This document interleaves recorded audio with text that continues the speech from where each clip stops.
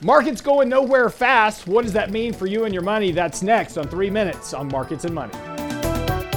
We have to step back here just a minute to talk about earlier this year. As we came into January, we talked about this sell-off in the markets that was going to occur. And when we got to this bottom down here, we started talking about the market being extremely oversold, due for a reflexive rally.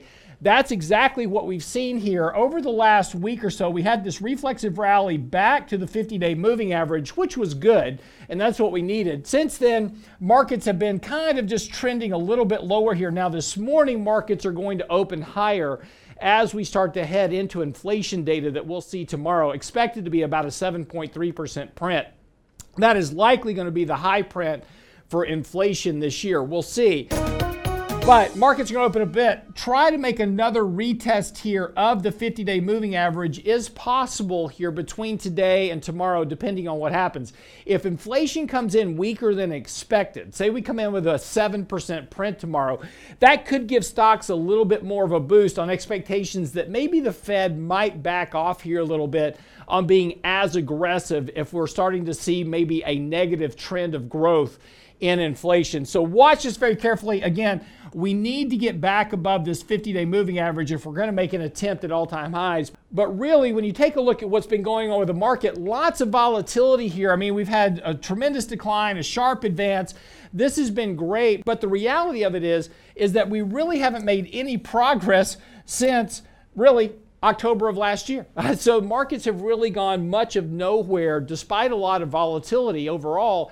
Now, again, this also depends on what you own. If you own kind of the major stocks in the index, this is probably what your portfolio looks like.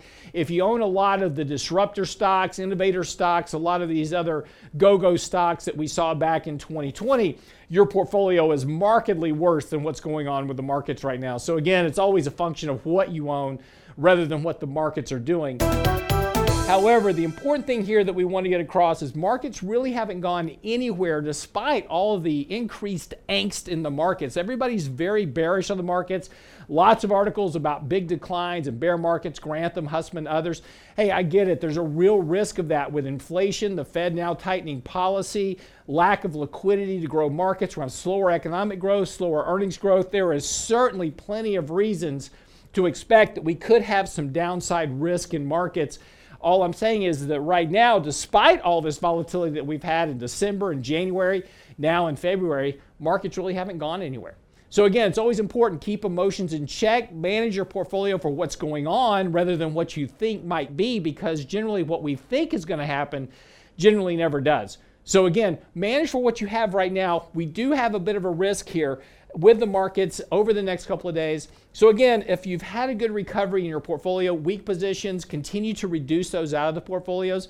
Take some profits on things that are way overbought, like energy stocks. Take a few profits off of those, rebalance your risk overall. But then let's wait to see what happens here. Again, a break above that 50-day moving average, we've got a bull market back on our heads. I'm your host, Lance Roberts, for 3 Minutes on Markets and Money. See you back here tomorrow.